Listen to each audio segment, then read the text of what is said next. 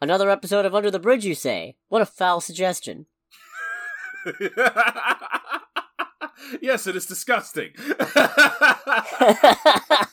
That's a little in-joke. You'll get that one later. Mm-hmm. Welcome to Under the Bridge, everybody. Hi. That was a pause. Yeah, I'm sorry. I couldn't think of anything better than that. Well, I'm Cody, aka the Scarlet Troll. And I am Greg, aka Greg. Indeed. And we have a double feature of movies to talk about, or at least I do. Greg only saw one, but we'll get to that in time. Oh, yes. In time. First, comic news. Oh, boy. Yeah. Layla Al-Fawley, seen in Moon Knight, the Disney Plus series, is making her comics debut in July in Moon Knight number 25. This is, I believe, since she will be debuting not just as herself, but also as the Scarlet Scarab, the first time that a superhero exclusive to the MCU has made the jump over to comics. Okay, I was thinking about it because I realized you said specifically superhero originating from the MCU. Oh yeah, that's correct. Part of me is surprised that it took that long. Well, to be fair, they haven't made an awful lot of actually original characters. At least superhero-wise. Most of them are, I mean, there's Coulson, you know. Oh yeah. Coulson was, I think, the first one to make the jump. Mm-hmm. But he's not really a superhero so much as he's a S.H.I.E.L.D. agent.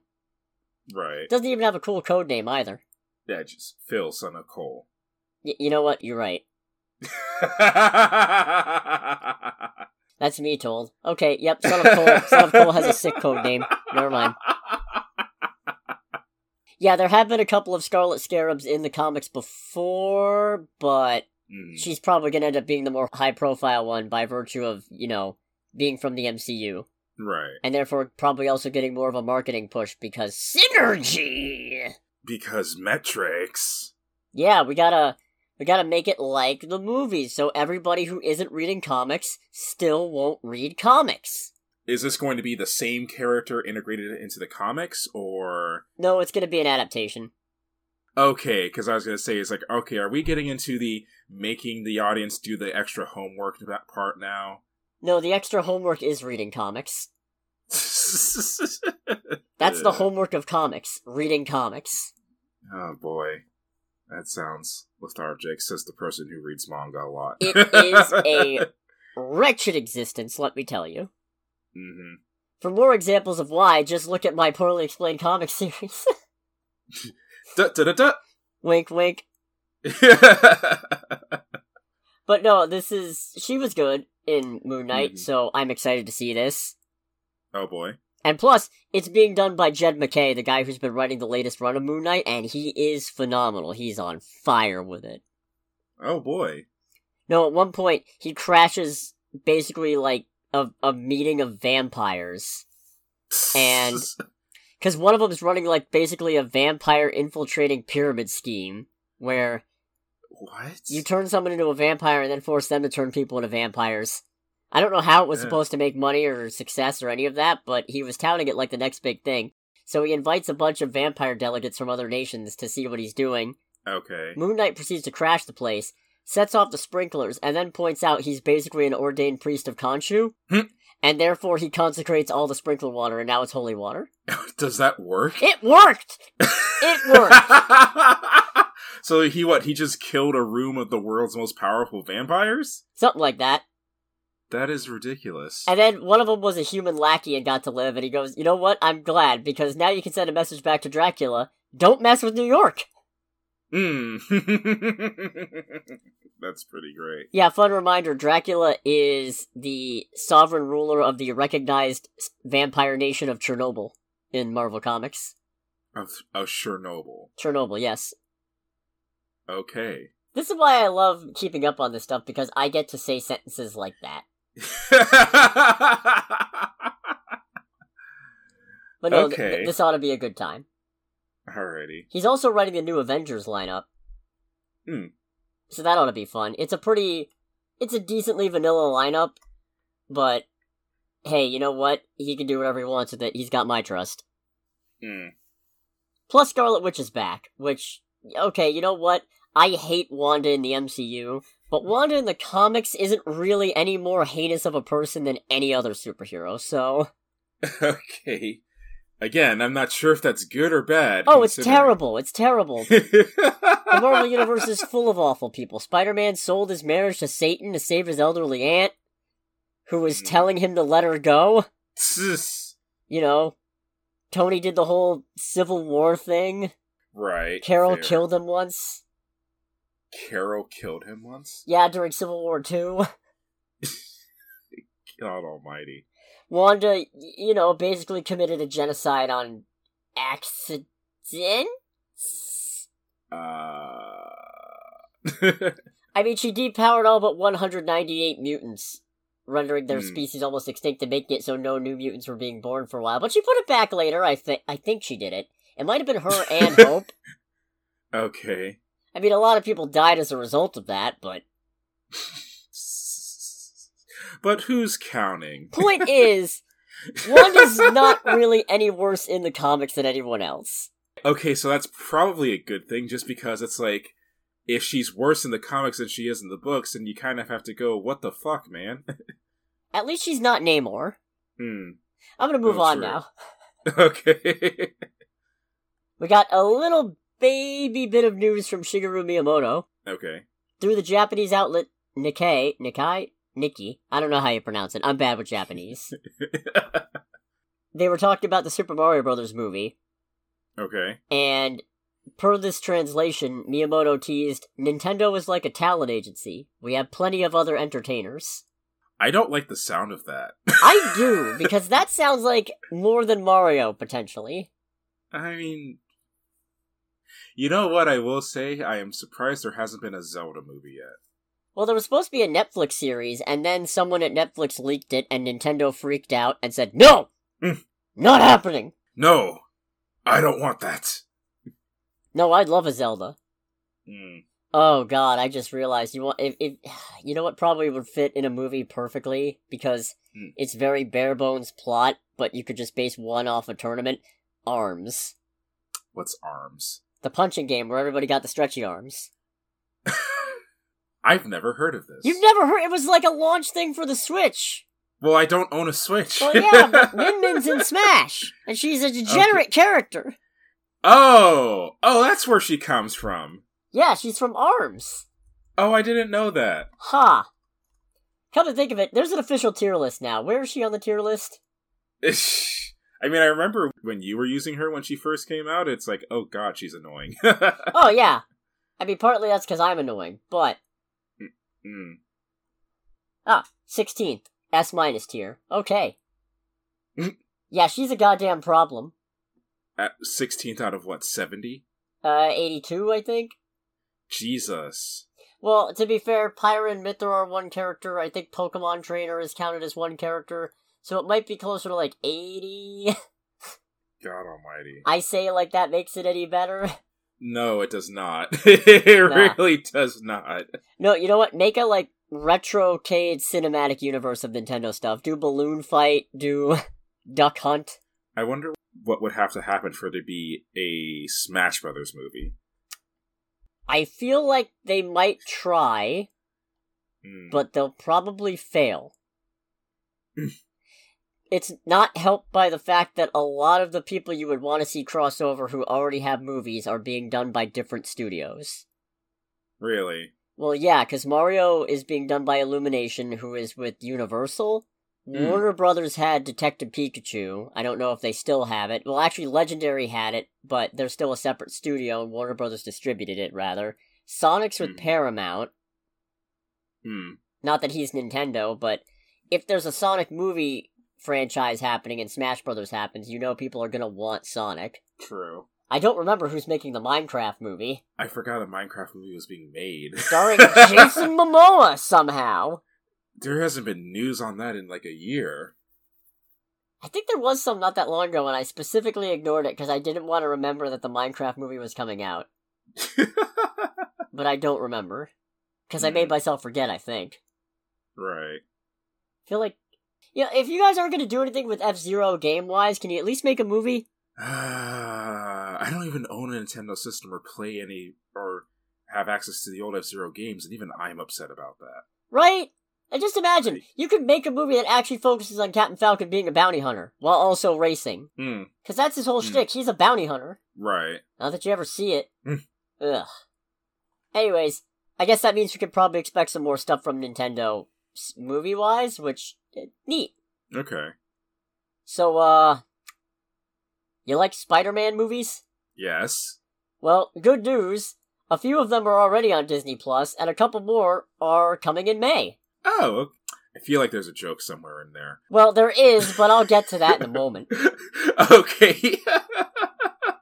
Yeah, as of April 21st, you can now stream Spider-Man, Spider-Man 2, Spider-Man 3, and The Amazing Spider-Man 1, all on Disney Plus in the US. Some places already had them. Oh. We had to wait. So, I was gonna say, so this isn't really news. This is just, hey, surprise, we're actually including you now. Yeah. Ugh. And then May 12th, we are getting Spider-Man Homecoming, and of course, that latest and greatest of Spider-Man movies. I shouldn't say latest, because it's several years old by now. You know it, you love it, it's a great one, Venom.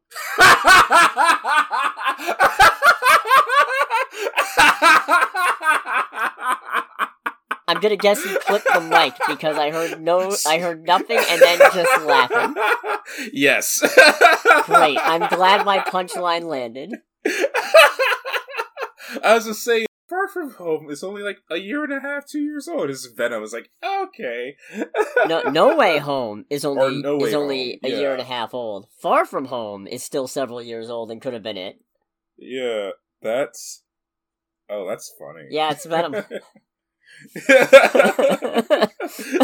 Oh, that's really funny. Oh man, Why Venom of all things?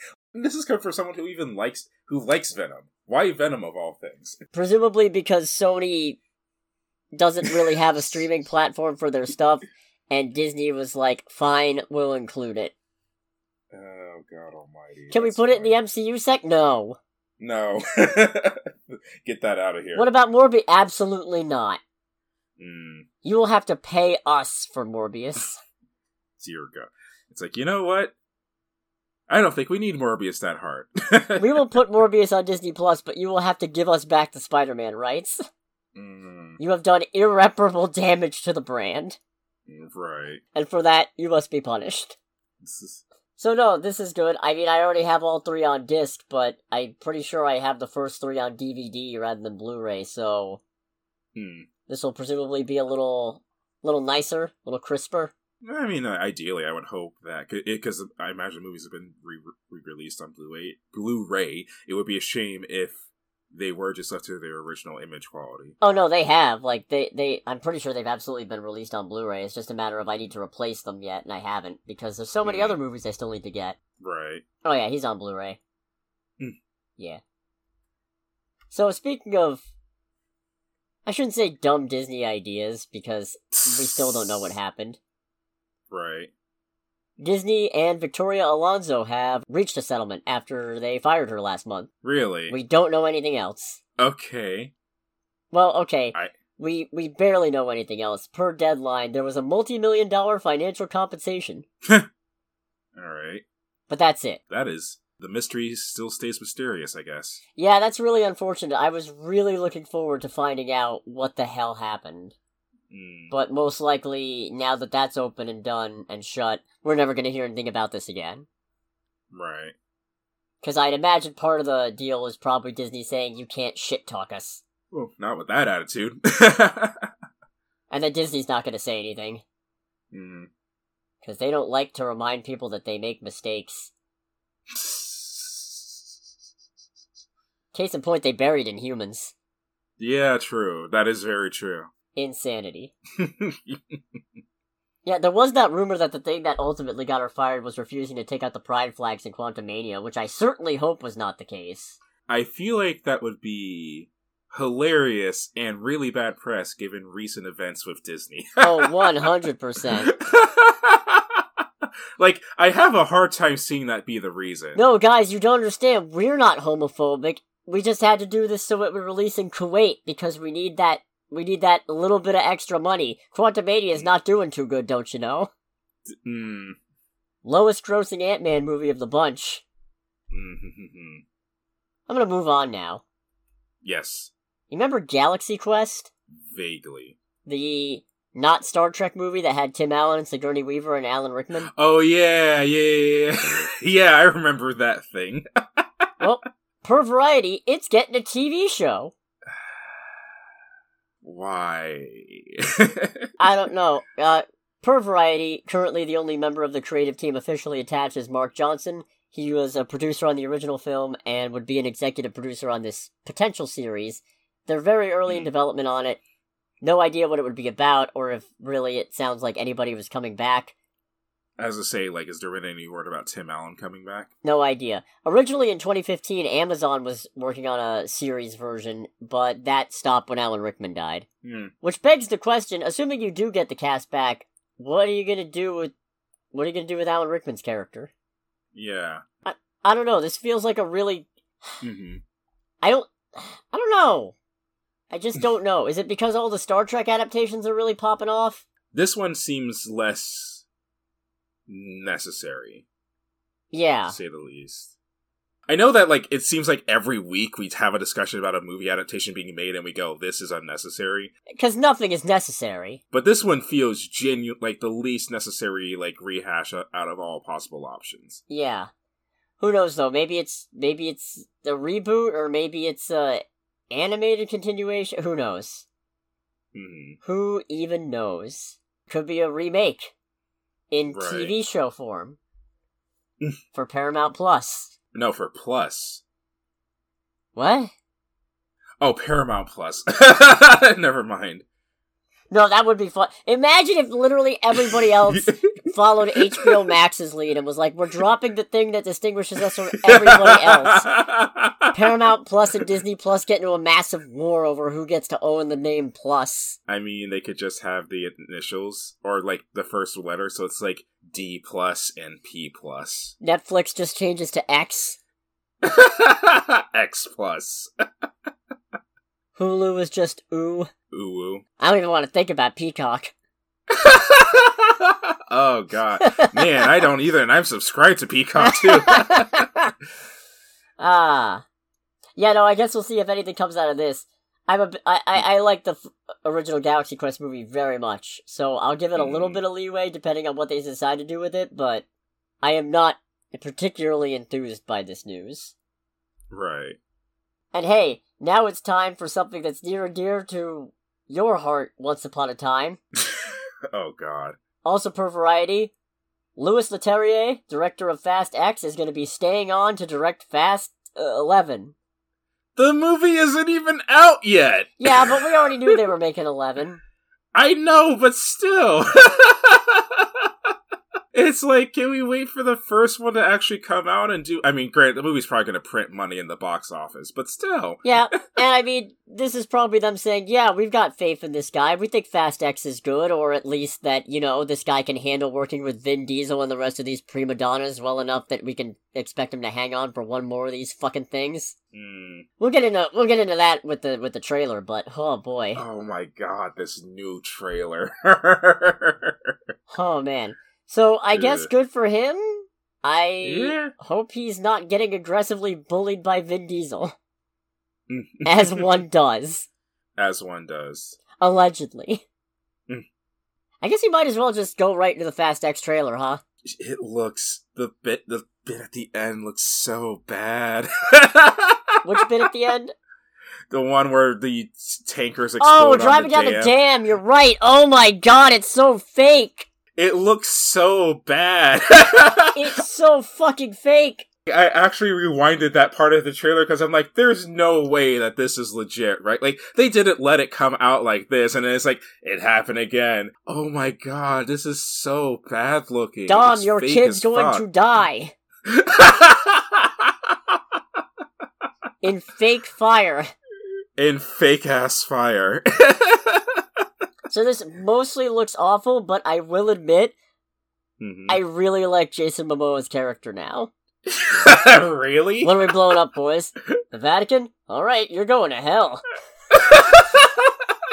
Like, that's so fucking stupid, but For for me, in a similar vein, it was the bit where everyone's got their guns pointed at the other, and I don't know what it is, but just the way he delivers his line, it's just like, sounds like the one kind of angsty nerd with a lisp. Crazy. Yeah, it's just like, well, what are you gonna do, Dom? What are you gonna do? It's just like, oh my god. It's like, I can't tell if he's being too serious or not taking this seriously in the slightest. Also, Tyrese going, you are not to be trusted, like he's a fucking Dungeons and Dragons character. Yeah, and then Sean just fired back, you're not on my Christmas list either. And I thought they were cool. I thought they were all cool now or something. I think it's less that they're cool and more they don't hate each other / they won't try to beat each other up on first meet with each other now. I guess it helps that Han's alive. Because I assume, having not seen Fast 4, 5, 6, and 7, I assume that was the main reason they hated Shaw, yeah? He was allegedly responsible for killing Han?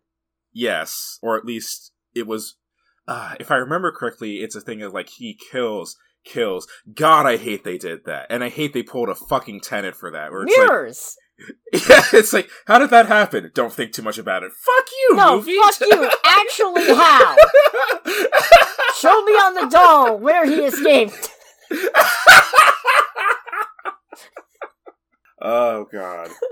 But yeah, I haven't seen Fast and Furious 7 or 8 in forever, so I barely remember them. But yeah, I haven't seen 8 since you convinced us to go, and I walked out partway through and then walked back in. In fairness, I did give both of you warning. Yeah? And somehow the series did not lose me after that movie anyway. It took until 9. Yeah, if I remember correctly, because he basically, I want to say he more or less gloats about it at one point in Fast and Furious, either 7 or 8. Oh yeah, in Fast and Furious 8, and that's what kind of starts it all. And then Fast and Furious 9 happens. Like, surprise, he's still alive. Mr. Nobody helped with mirrors. Or holograms or something. I don't fucking know. I hate this series. I'm probably going to go see this movie in theaters. I'm definitely watching Fast X. You kidding me? They put a car in space. They have my undying curiosity now. Oh, God almighty. I've seen 6 of these fucking things at this point. I'm invested. I'm so sorry. Nah, it's fine. I'm sorry for what I have done. I'm sorry for ruining the first one. Oh, God almighty. Ugh. So there's some kind of bomb. There's some kind of bomb that... You know what? That's the part of the movie that I'm most curious about. What is this bomb? Because it's like, for this bomb to do that much damage to Vatican City and not have it be a nuclear weapon, I was like, okay, what is this actually? It's made of explodium. What do you want? So I'm guessing John Cena's gonna rescue the kid at some point and then die.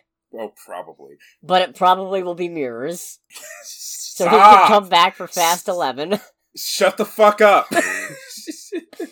And that's gonna lead to Dom having to rescue his own kid, which is going to lead to that stupid-ass damn scene. That damn stupid scene, if you will. That scene. That damn scene. Also, apparently Brie Larson is playing nobody's daughter, or something. Oh, really? Yeah. Okay. That's a weird one. I do have to admit, I do appreciate this series' ability to just pull, like, big-name actors and actresses that...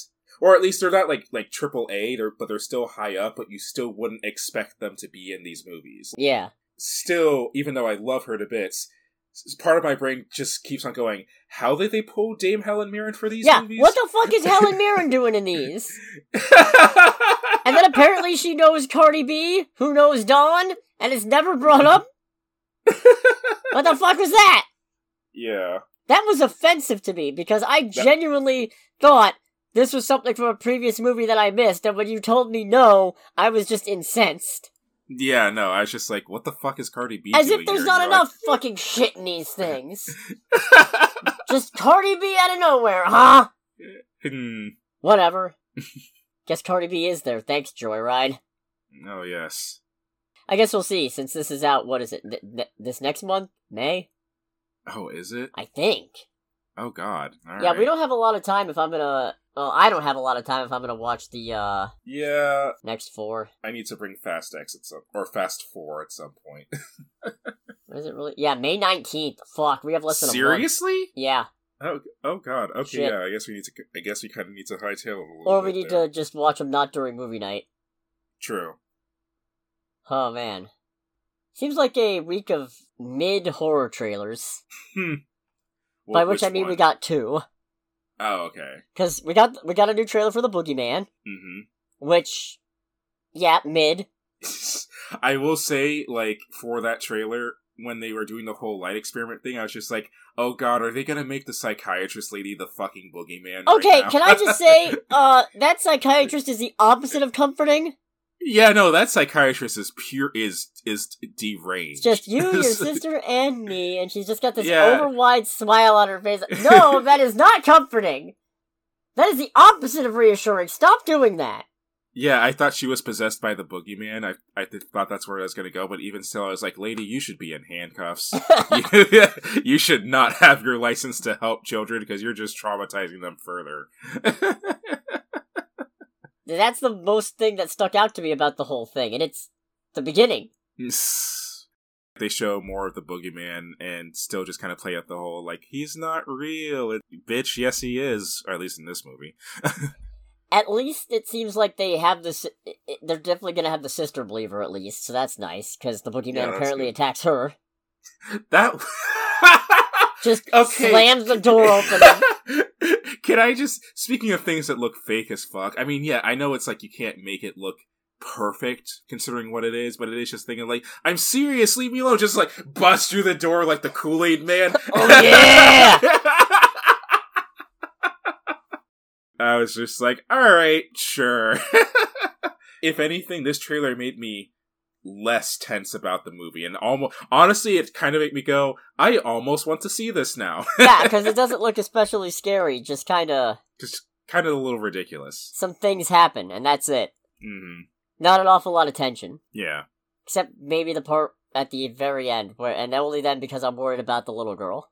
Oh yeah, I was just like, no, man, don't do that her. to the little girl. Yeah, for real. Don't you do that.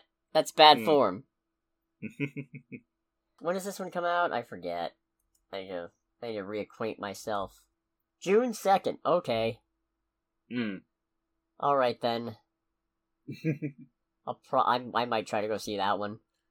Right. If only so I can make fun of it later.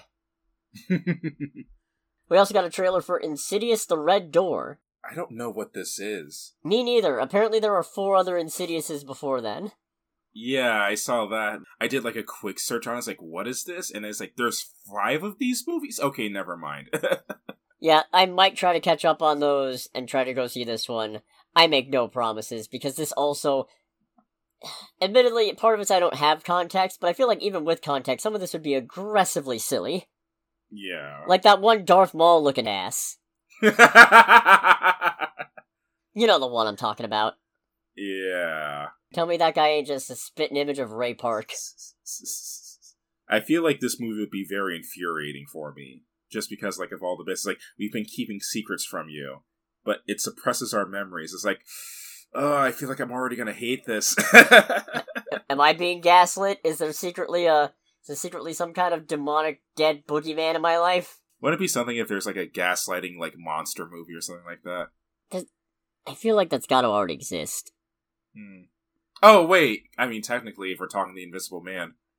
Oh, yeah, that's a... I mean, then yeah, the real monster there is people. True. Well, more specifically, the real monster there is an abusive boyfriend. So kind of like Renfield. Right.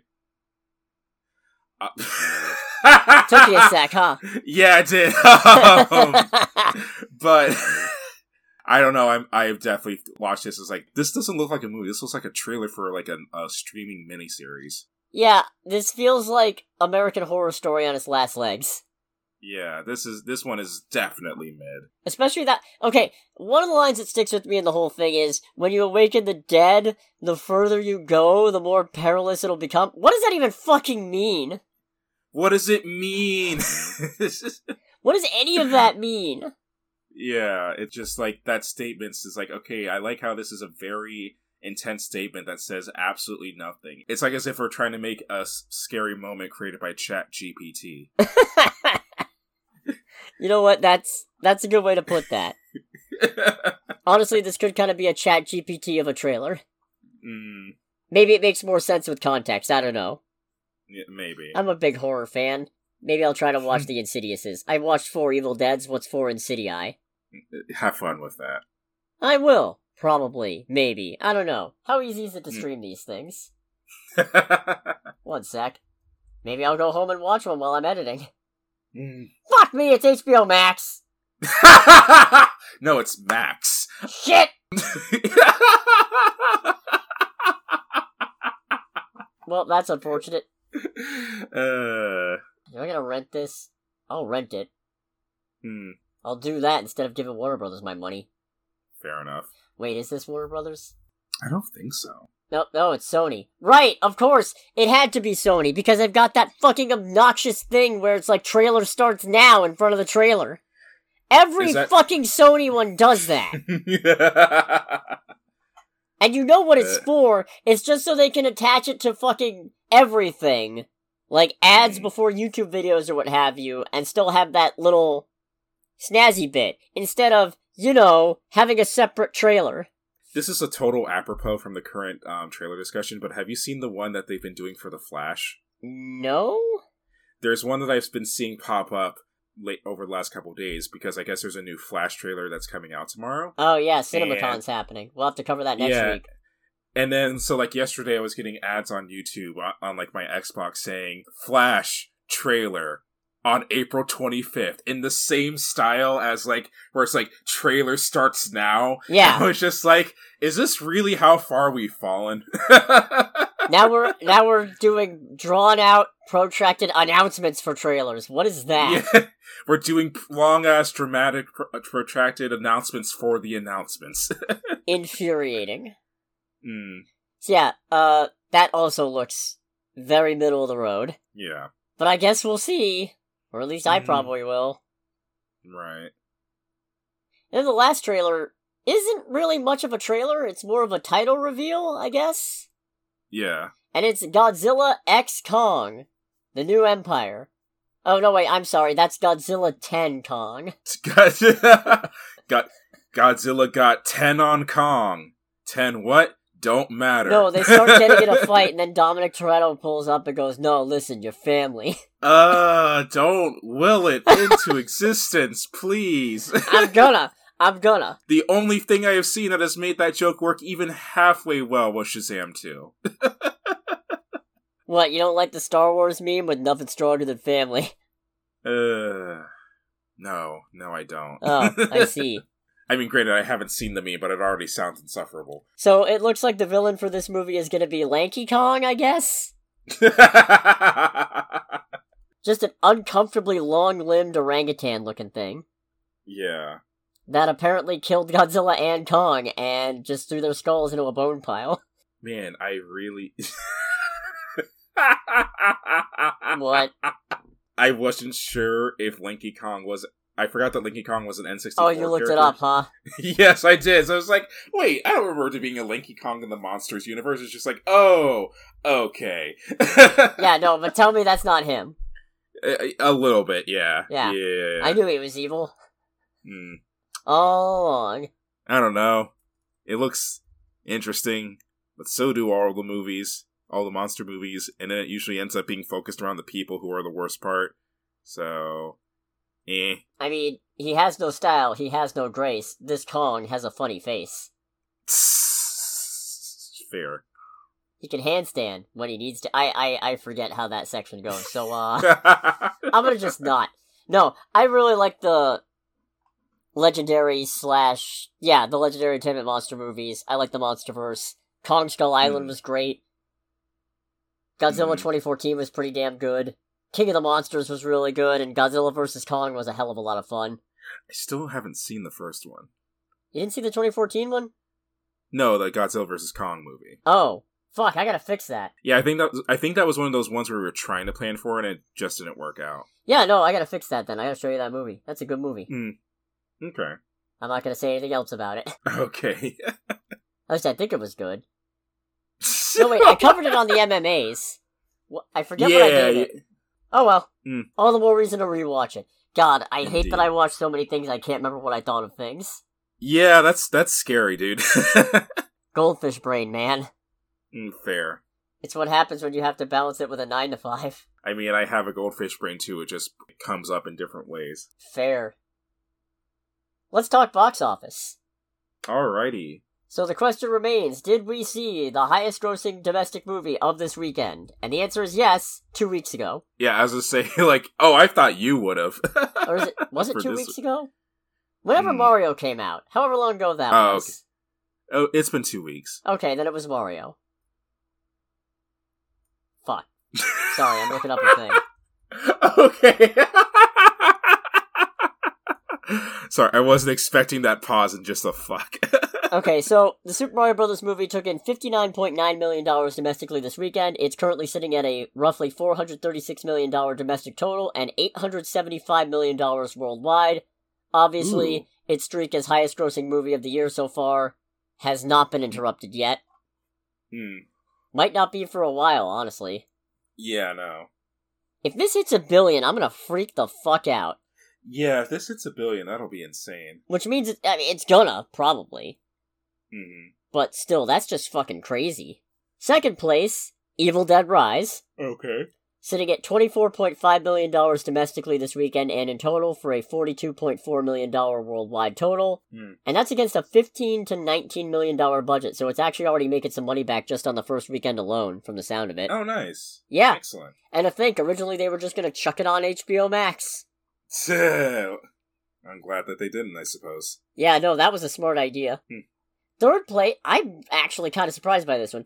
Third place is The Covenant. Okay. Guy Ritchie's The Covenant. So far, no worldwide release information. Apparently, internationally, it was released on Amazon Prime Video. So... what? Yeah. What? Okay. $6.3 million domestically this weekend. Against a $55 million budget. Nope. Doomed. Absolutely doomed. Better hope them Prime rentals are strong. Oh, yeah. Fourth place, we got John Wick Chapter 4. Okay. $5.8 million domestic weekend, currently sitting at $168.9 million domestically for a $358.5 million worldwide total. And fifth place, there seems to be a bit of a race here. It's not 100% clear based on the information I'm looking at. It's either Air Courting a Legend or it's Dungeons & Dragons Honor Among Thieves. Okay. Because one source I'm looking at says that Dungeons & Dragons... Air is consistent. Air made about $5.448 million. But one source I'm looking at says Dungeons & Dragons made 5.4, and another says 5.5. So, I'm just gonna split the difference and say they're both in fifth place. It's a tie! Yeah, hooray! Good job, guys!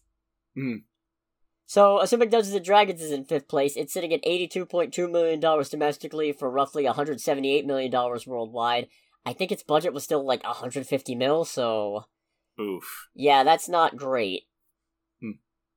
And then Air, assuming it has that $5.4 million total domestically, is sitting at $41.7 million domestically for a $68.8 million domestic total, but I believe its budget was also like $55 million or something. Jesus Christ. Yeah, that one was originally not going to release at all in theaters. Oh. One has to wonder, huh? Yeah. Oh, no, wait, its budget was between 20 to 30 million. Okay, as I say, that's a lot more reasonable. Oh, no, wait. I'm getting different things from different places, alright? We're getting mixed signals, and you haven't even taken the movies out on a date or something. It's much worse than I thought, according to Wikipedia at least. Apparently the budget was 70 to 90. Oh, for fuck's sake! Yeah, alright. Well, that's doomed. One has to wonder what they were going to do if they didn't release it in theaters. Yeah, no. Maybe that's why they released it in theaters. Budget went out of control, and it's like, nope, we gotta do it. I shouldn't speculate. I haven't seen the movie. For all I know, the movie... I've heard it's a good movie. Yeah, same. I just don't feel like I've got 2 hours to kill to watch Ben Affleck and Matt Damon and Jason Bateman talk about shoes.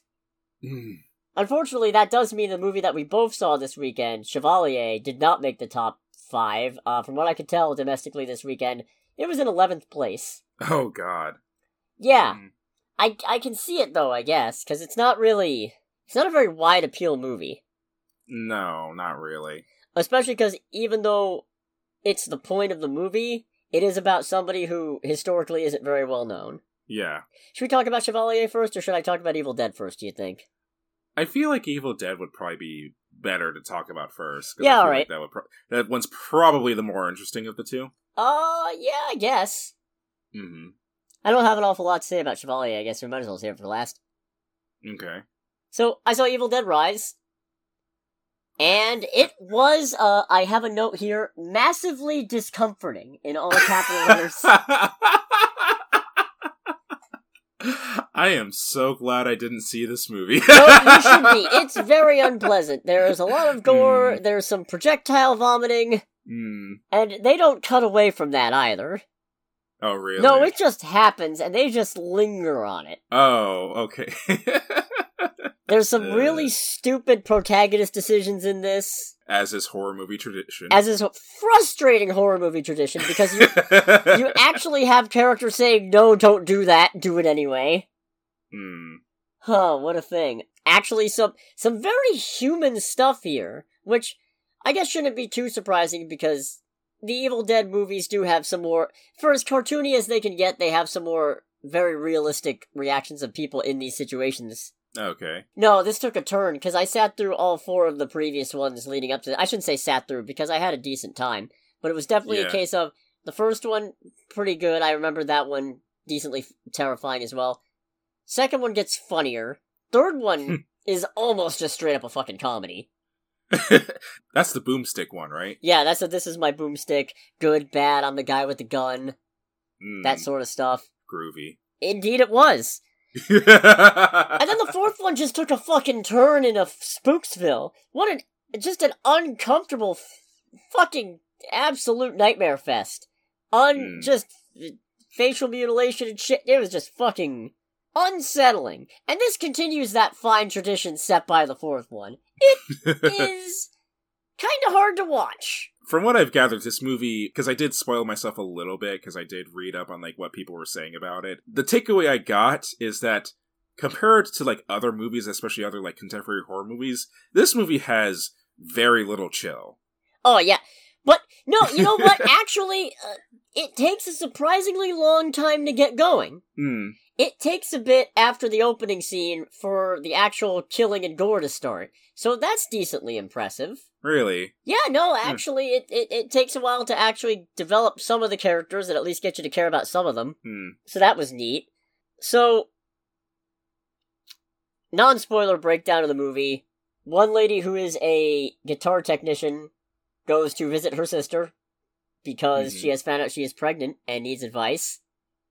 Come to find out, her sister is in the middle of separating from her husband and also having to move out of their condemned to be demolished apartment building while raising 3 kids. Oh, Jesus. With no help from the dad. Oh, Jesus. And then the Book of the Dead gets involved. And things go horrifically wrong. Oh, boy. And I mean horrifically wrong. Oh, man. There was some stuff in here. The stuff that I was prepared for from the trailer, not terrible. I'm guessing nothing compared to what's in the rest of the movie. It was pretty uncomfortable, but I was braced for it, you know? Stuff like someone getting their scalp ripped off or get a cheese grater taken in the leg. Yeah, okay, I was prepped for that. But there's a few bits where it's like, no, you know, I was not really ready for that one. And it's hard to get into. Okay, I will say, without spoilers, I'm a little bit disappointed because this movie simultaneously goes harder than I was expecting, but I feel like it kind of chickens out at the end. A little bit. Not... Oh, really? Chickens out isn't the right word, but for something where a lot of things that I wasn't expecting to happen, there was one where I was like, okay, this is the logical conclusion, right? Nope, doesn't happen. And I'm not saying that's bad, but I am saying it's weird to me. Do you think it's a thing of someone who's like putting the movie together and say like, hey guys, look, I know this is an Evil Dead movie, and that the whole point of this movie is to go hard as fuck when it comes to like the killing and the violence and the evilness, but you ever think maybe we were going a little too hard? Maybe we should like dial it back just a second so people can like not be like completely petrified.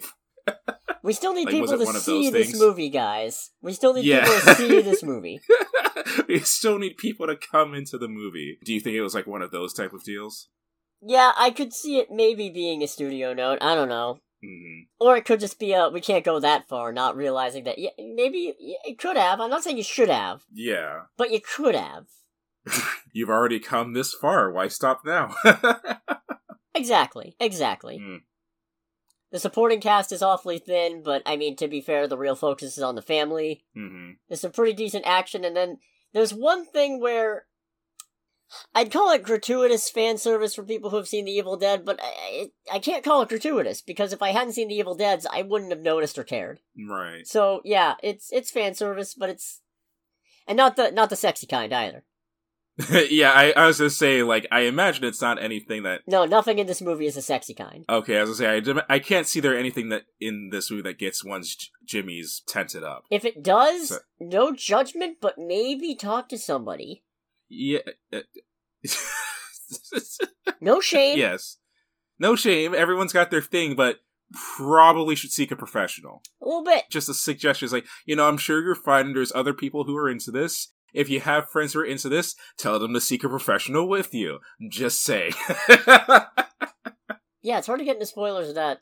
Or it's hard to talk about it without getting into spoilers. So I'm going to say, yeah, it's worth watching if you can handle gore. I think I'm better with gore than the majority of other people that we regularly intersect with, but even in the trailer, it's like, yeah, I'm not seeing this. No. But I also will say, I feel a little closer to the other Evil Deads than the fourth one, but only in the sense that there's maybe a little more comedy involved. Right. It doesn't lean as comedy horror as Evil Dead 2 or 3, for example. Well, I shouldn't say 3 because it's Army of Darkness. 3 is basically a parody from the bits I've seen. Yeah, pretty much. So, I'd rate it somewhere between, like, the first one and the fourth one. Yeah, that sounds about right. Okay. I'm not about to rewatch all these again. Just to prove it. So, yeah, I'd say it's worth a watch. It's a good time if you can handle gore and some other disgusting stuff. Otherwise, no, absolutely not. If you have a weak constitution, do not see this movie. Not in the slightest. And if you don't want to get spoiled for Evil Dead Rise, make sure to click away. And click, if you want to hear our thoughts on Chevalier, click ahead to that part, because spoilers for Evil Dead Rise are coming in 3, 2, 1. So that lakeside cabin bit is actually the intro. What, the bit where she's, like, floating over the water? Yeah. Oh, okay. Because that's an actually entirely different set of people. Really? Yeah, that's the intro, where the one girl gets her scalp ripped off, and... still uncomfortable as heck. And then it flashes back to one day earlier, so I spent the whole movie going, how is this gonna... It's like, how's this supposed to work? Yeah, that's what I was wondering the whole time. You end up finding out at the very end of the movie, because it turns out that the girl who got possessed at the start of the movie was actually a tenant of that apartment building, and got possessed by the lingering evil spirits or whatever, as she was leaving to go on that cabin trip. But, no, yeah, when Ellie, the sister with the kids, first gets possessed, she just starts fucking projectile vomiting all over the floor. Very disgusting. It's like a whole fucking pool. It's like somebody spilled an entire gallon of clam chowder. Oh. Disgusting. Oh, no. The middle child, I assume he's the middle child, Danny, he caught interminable dumb horror movie protag syndrome. Oh, that's unfortunate. Oh, yeah, so what happens is an earthquake, because they live in Los Angeles, you see. Or at least in California. Right. An earthquake ends up unearthing a secret vault in the basement of the apartment complex as the kids are coming back from getting pizza. And despite the threat of aftershocks and whatever, and his older sister, I assume older sister, I don't remember if Bridget or Danny is older, I just know Cass is the younger one. But Danny ends up going into the vault, finds this book with teeth and records, and decides, yeah, I'm gonna grab these because he's like some kind of music guy. He does a lot of remixing and stuff, and there's an MF Doom sticker on his setup, which was very funny, and I thought you'd appreciate it. Oh god, now I'm conflicted. because it's like, I do appreciate that reference, but then it's also like, man, why does it have to be the dumbass that makes everything go to shit?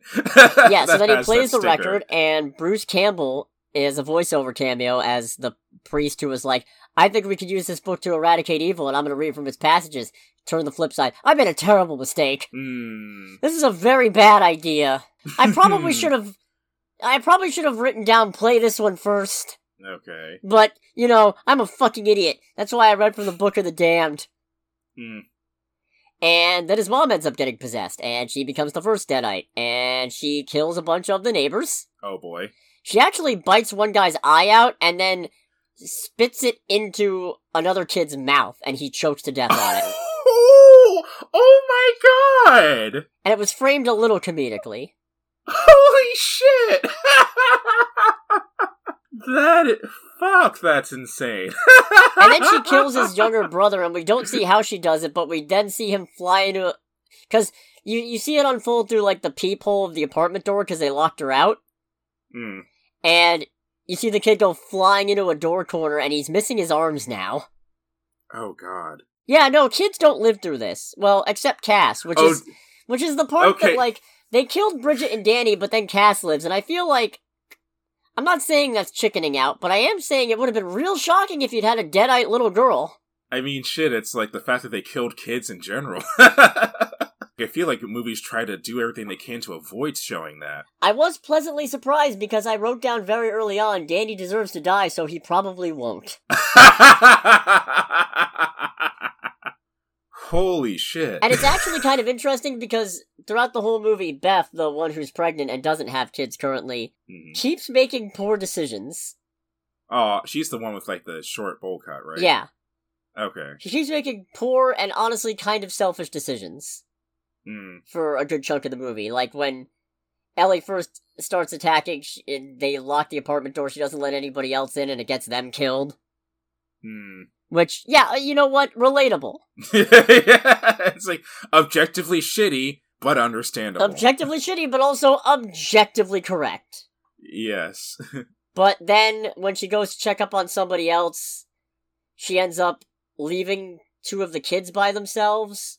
The younger one and somebody else. I don't remember exactly what happens, but it does result in the younger one getting attacked. Right, because Bridget ends up getting turned because she got a scratch or a bite or something from her mom, and she ends up just barfing out a bunch of, like, worms or something? Oh, God.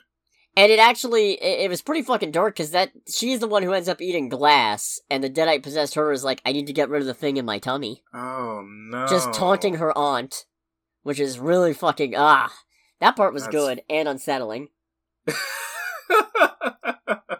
Also, Cass is weird. She cuts the head off a doll and puts it on a stick and calls it Staffney. Wait, no, you say that she's weird. This is the best little girl. And she ends up accidentally impaling her Deadite-possessed older sister through the mouth with it. This sounds like the best little girl in the movie. I don't know what you're talking about. Yeah, she was like, Staffney will protect us. And then when that happened, I just thought, and protect them Staffney did! I'm a little confused as to how the Deadites work in this, because it seems like you can get infected from scratches or what have you, but at one point, Beth and Cassie both get absolutely fucking soaked in blood. And I assume they have to have at least gotten some of it in their mouth or in, like, an open wound or something, but neither of them turn. I take it that's like the Shining scene from the trailer. Yeah, that's the Shining bit. But you actually get to see the elevator filling up with blood. Oh, shit. It was very uncomfortable. Ooh. Oh, and then at the very end of the movie, several of the Deadites end up actually flesh merging into some kind of unholy abomination. Oh, fun. Yeah, no, it was absolutely disgusting. Yeah, because it's like, you know, this movie hasn't had enough nightmare fuel. No, why don't we have a grand finale? Yeah, it's the mom and the two kids who are Deadites end up merging into some weird flesh monstrosity. Oh, no. Yeah, it was horrible. That's God almighty. They end up getting hacked with a wood chipper and a chainsaw. Which is the almost gratuitous moment, but again, it's one of those things where it's like, I only noticed because I've watched the Evil Dead movies, and I know Ash has a chainsaw for a hand, and...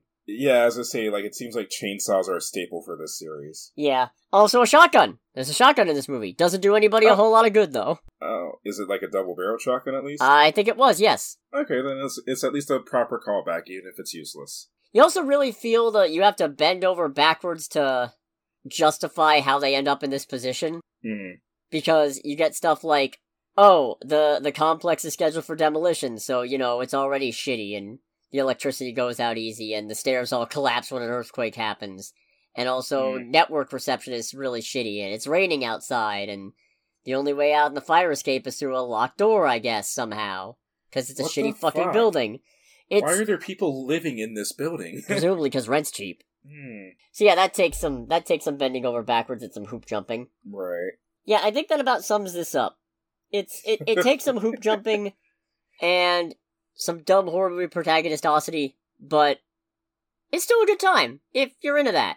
Which I don't know that I am, but oh boy. I will say your description has kind of made me go, okay, I'm now significantly more interested in seeing this, but still not nearly enough for me to actually sit down and watch it. Fair enough.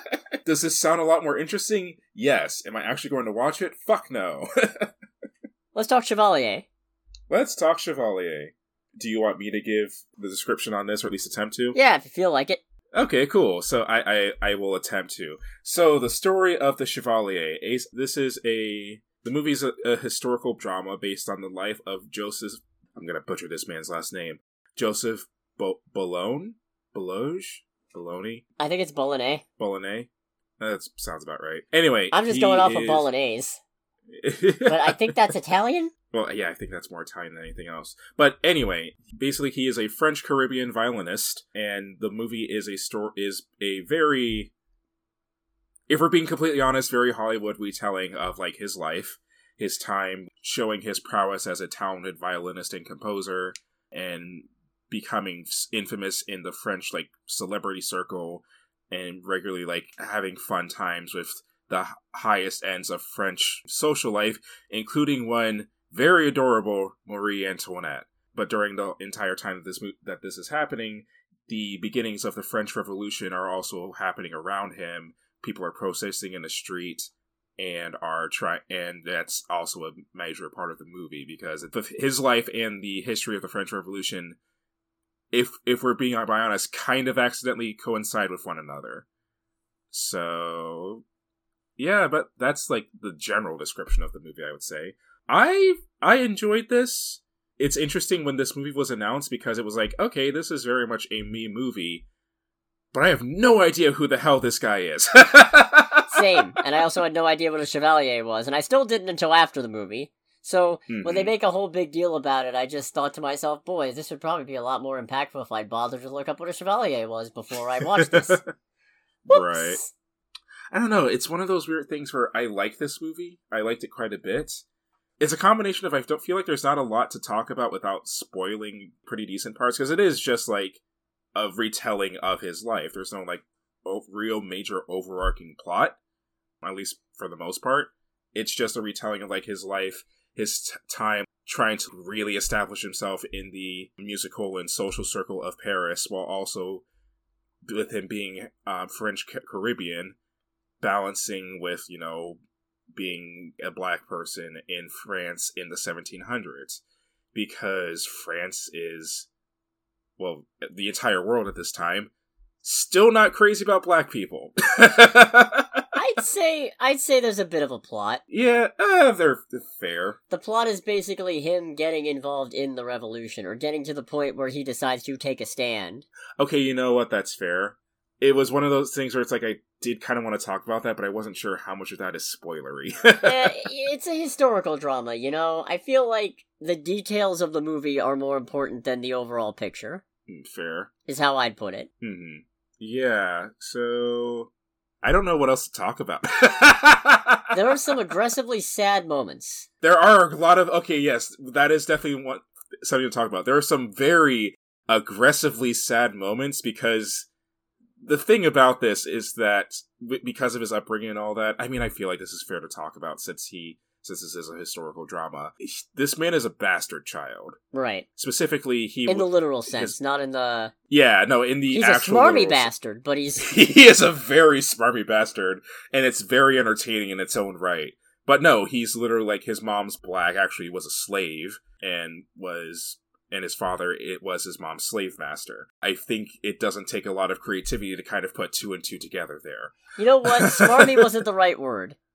Because Smarmy is, like, overly flattering, and he's not really one to flatter other people so much as he is to, emphasize his own ability. He does indeed believe that he is the big shit. And I mean, he can back it up pretty much. Yeah, he regularly backs up that he is to be the big shit, but he does very much believe that he is the big shit. Very good at the humble brag. Oh yeah, yeah, he is. I will say, I guess talking more about the actual movie aspect, everyone in this I very much enjoyed, even the people who were like moderately insufferable. Oh yeah, like Marie Antoinette. Lucy Boynton, I apologize if I got your last name right. She does a really great job of being like... You apologize if you got it right. Oh, did I get it right? No, you said I apologize if I got it right. If I got it wrong, sorry. She does a really good job of kind of doing this thing with Marie Antoinette where she is very airheaded and ditzy, but also like kind of cute until the moments in the end of the movie where she stops being cute. And just turns into off with her head. Yeah, which is, although it's moderately unfortunate because, well, I'm not very familiar with the overall story of Marie Antoinette. This portion of world history is one of my weaker subjects, especially anything to do with the French Revolution, if I'm being completely honest. But when that bit happens, I'm just like, sweetie, I can't take you seriously. I'm sorry. Samara Weaving's really good as Marie Josephine. Oh, yes. And of course, very much. Kelvin Harrison Jr. also does a great job as the Chevalier, carrying himself as a man who is definitely a confident, boring, arrogant sort, but it's because he's got something to prove, and you can see the pain behind it. Yeah, and it's also thinking like he constantly has something to prove because the moment that he doesn't, it all falls apart. No one may tear down an excellent Frenchman. Which, that is a line that I appreciated quite a bit, because something that France, both historically and while less of a degree it's still there contemporarily, something that France kind of struggles with is when someone is and isn't French. I remember this getting brought up when they entered the World Cup several years ago. Actually, what the reason why I know about this is because apparently a member of the French government actually got very pissed off at Trevor Noah, of all people, because during like a taping of The Daily Show, Trevor Noah mentioned how the guys on the French soccer team who won them the World Cup were all of African descent, and how them being African doesn't get brought up. And he actually got a very angry letter from a member of the French government talking about how, like, when they won, they were French. Alright. Yeah, and it's like, it's the thing of like, okay, I think I can get what they're saying, but it's like, it can be both. But yeah, basically France has historically had this issue of, if someone's doing something great for the country or really good, then they're French. In the name of France, that they're French.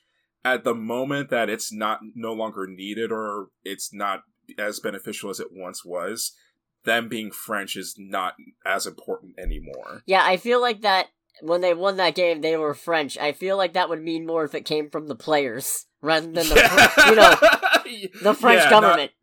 That was the point being communicated. And if the players said, when we won this, we're French. That's what matters. And then the government backed them up, that would be one thing. But having the government go, no, they're French. It's just like, alright, settle down, Jean-Paul. Yeah, and that was one of those things. I don't know if the movie did it on purpose, but if that's what they were going for, I think they did a very good job.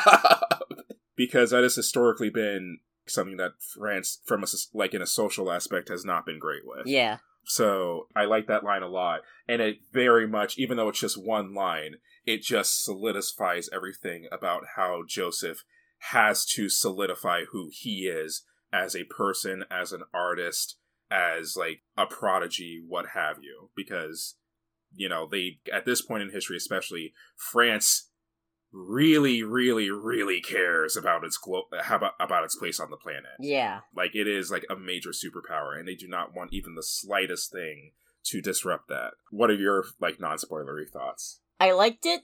Mm-hmm. I feel like there were some cryable moments in it, but it was also, it honestly felt a little tame almost. Like, but I shouldn't say tame, but from a movie standpoint, you know? Because, I mean, a lot of the dialogue is hard to listen to. Oh, yeah. Not in the sense of hard to understand, but in the sense of some of the racist shit coming out of these people's mouths is fucking infuriating. Yeah. You know what's funny is that in the theater, like, no one was, like, being a dick or anything in the theater, but in the theater, when some of that stuff would be said, like, some of the people that were, like, off to our side were just like, I'm just like, and they're just like, and I'm just like, yeah, man. That's rough, buddy. Yeah, it's like, it's like, I'm just sitting there like, yeah, that's kind of how it was. First time? Yeah, for real. I'm just, like, completely, like, not affected in the slightest, because I'm like, yeah, I'm not going to say used to it, but that's what I expected. So you know what? Actually, I'd say the way they handled it actually works to the movie's credit, because it's like, yeah, that was just fucking normal. Mm-hmm. That's just fucking how things went. That's disgusting. Yeah, no, it is. There's really not a great way to say this, but if there's a meeting, white anything people. that's like, yeah. Am I right? There's not really a great way to say this, but whether it be a game, a movie, or a show or whatever, if one thing that gets a weird level of appreciation for me is that if it's like taking place in a period where human rights were not universal, and arguably they still aren't, and it was like a particular time where there was a noticeable lack of human rights for a certain section of the populace because of what they looked like, and the piece of media makes it feel totally normal, I kind of like that. Yeah. Because when you stop and think about it, you realize how good a job they did of normalizing it and be like, oh, this is how it was, wasn't it? It's like, yeah. Okay, you know one thing I was surprised by? In general, and I'm not a big classical music fan, so this might be a failing of my part, except for moments where he's playing directly to show somebody up, the music didn't really stand out that much to me. Yeah, it didn't. I felt like it's one of those weird things where for a movie about a famous musician, there's not a lot of music, but at the same time, I felt like the bits where there are music are used for when it's more noticeable and more hard to ignore. It is for a very important reason. Yeah. Like one bit towards the end that like kind of sets up the final act of the movie. When that really starts ramping up, it's like, oh, okay, here we go. And it's one of those weird things where I don't know if I like that or hate that. Like, it's used really well, but it is like, you know, for a movie about a famous musician, kind of figured to be more music overall. Yeah, that was a little surprising. I was kind of expecting more... I guess I was expecting it to be more spectacular. Bold, if you will. Some very quotable lines in this movie, though. Very quotable lines.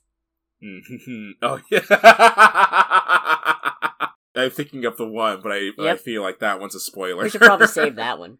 Oh, yes. No, I like this, and I hate to say it about a movie where the whole point is that it's about a musician who didn't get the respect that they deserved or the historical coverage they deserved because of fucking bullshit, and are only just now kind of being better known.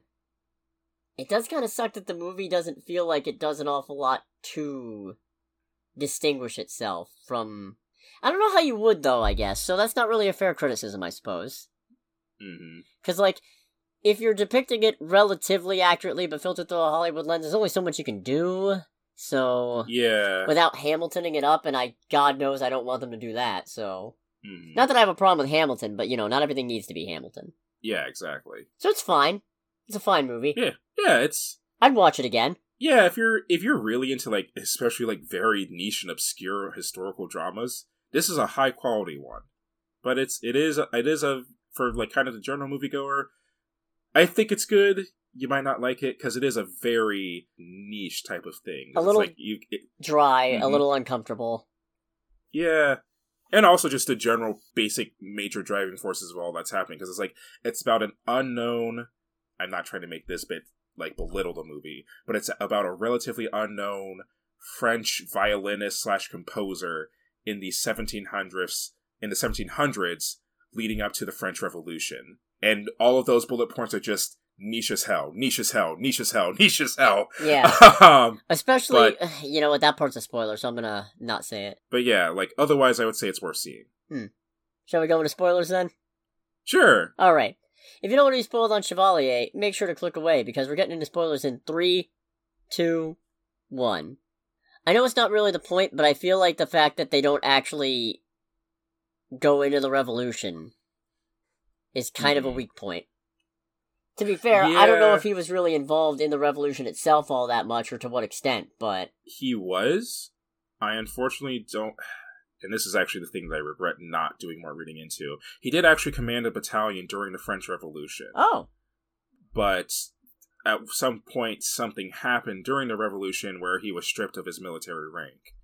Huh. And then, like, not too long after that, he died in 1799. So that sucks. Yeah, but he was leader of a battalion during the Revolution. I want to say the movie, like, because at the end of the movie it shows, it's like, yeah, he led an all-black battalion during the Revolution, and he was quite noteworthy for that. Right, and then Napoleon happened. And reinstituted slavery. What a fucking asshole. Yeah, and it's just, you know what, that's the funny bit. That's actually, like, one of the funnier bits of this movie for me, because it's like, as the movie's going on, it's like, why hasn't anyone heard about this movie? And in a bit of a text at the end, it just says, when Napoleon came back to power, he reinstituted slavery and had Chevalier's music and all that banned. I was like, okay, that makes sense. That tracks. That's probably why the movie ends where it does, because it ends on kind of a high note for him. Yeah. Or maybe not a high note, but at least a moment of vindictive triumph. Not even vindictive. I mean, well earned. Would you say it was like a C or a B note? I'd say a B note.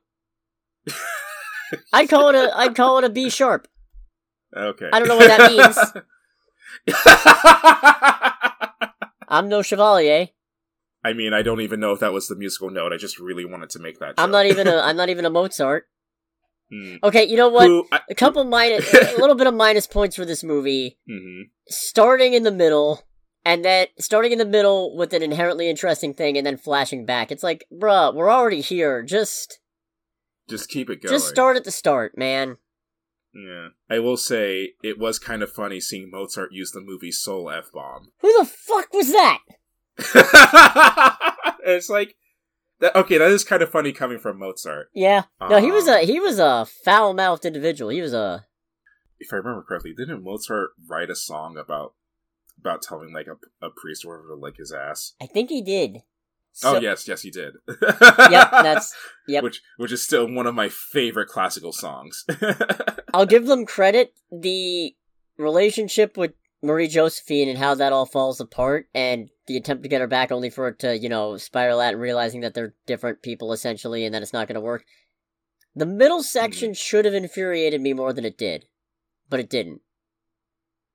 The part where he's trying to get her back while she's pregnant. Oh, yeah. It's like, this is dumb and you shouldn't be doing this, but also I get it. I mean, it's one of those things where I get it, but it did infuriate me a little bit, because, like, during the bits where she's, like, more or less pretending not to know him, and he's like, no, you know who I am. And he's like, bruh, she's trying to stop you from getting killed. Like, this woman is actively trying to save your life. From her, like, crazy-ass, war-mongering husband. What another jerk. Boy, yeah, okay, and that leads to the part where it turns out she's having his baby, as in Joseph's baby, the Chevalier's baby. And then her husband kills the baby, apparently. Off-screen. You don't see it. You don't hear it. Yeah. You just get the secondhand news of it. And it crushes him, as it rightly should. Oh, yeah. And I respect this movie, because not enough movies have uncontrollable man-weeping in them. No, they do not. And this one did. Yeah, and it's very earned. I respect it. It did make me cry, the part where they're saying goodbye to each other, and she says he was beautiful, our son. That made me cry a little bit. But the bit with him weeping for this loss and the realization of what it means to be of his standing in France, basically. Oh, yeah. That's awful. And I respect the movie for giving us that grief. Yeah. And not trying to, stoicize it. So that was nice. In a terrible way. Another thing that was nice, but for different reasons, is that for a movie that is, like, extremely, like, serious and very straight-laced for the most part, there's, like, one actual joke, and it's very well done. There's a couple of jokes in it. It's just a little more dry and a little more subtle. But there is the one knockout, drag-down joke of... So, what ends up happening is there's this one opera actress who basically propositioned him to sleep with her, and he didn't. And she Marie Magdalene Guimard, by the way. Guimard? Yeah, the historical figure that is, not the actress. And she ends up backing his opponent, who's in the running, to be the head of the Paris Opera. It was the Paris Opera, right? Yeah. I believe so, yeah. And she ends up petitioning the board, the committee, and Marie Antoinette to reject his nomination, rather. Basing it on a bunch of just absolutely racist things. Just some horrible dialogue. Yeah. And Marie ends up having to go along with it because she's got too many enemies and can't afford to make more. Yada yada yada, it's all politics and also fuck the monarchy. But he ends up getting drunk afterward at a social engagement and calls them all out. Especially Marie Antoinette for being a fair weather friend, basically. And then turns to Guimard and goes, all this because I wouldn't sleep with you. That is not what this is about. Turns to the guy who ended up being given the position. Would he sleep with you? And the guy just goes, what a foul suggestion. And then Chevalier just repeats it. What a foul suggestion. You're disgusting. It was very funny. It was very good. That one had me rolling. Yeah. I felt like someone was like, okay, we get one good joke with this movie. It has to be well used, guys. And there's some other good ones. Like, they're not really jokes, but again, it's more like dry moments where when Joseph, Marie, and his friend Philippe end up attending that first meeting of, I guess, what's going to become the revolution, or what is kind of the revolution, and they're talking about equality of man and what have you, and Marie ends up stepping up, going, what do you think of women? Would they have equality in this scenario? Because it's a undercurrent with her, well, not an undercurrent, it's an overcurrent, it's just an explicit woven into the text, that she got married off to her wackadoo warmongering husband and doesn't love him. And the guy just goes, the idea that women are inferior to men was created by a man, but I was created by a woman, so there my loyalty lies. It's just like, based. Good take, bruh. Nice work. Yeah. Accurate. Yeah, and also nice. So. Well put, well worded, schmoove. I don't remember what made me write down anti-based, but... Oh, God. It was something racist, I'm sure. Yeah, it was... Man, because I remember us both, like, kind of, like, making a quick joke about it when it happened. Because it must have been not long after that. I think it wasn't it a thing...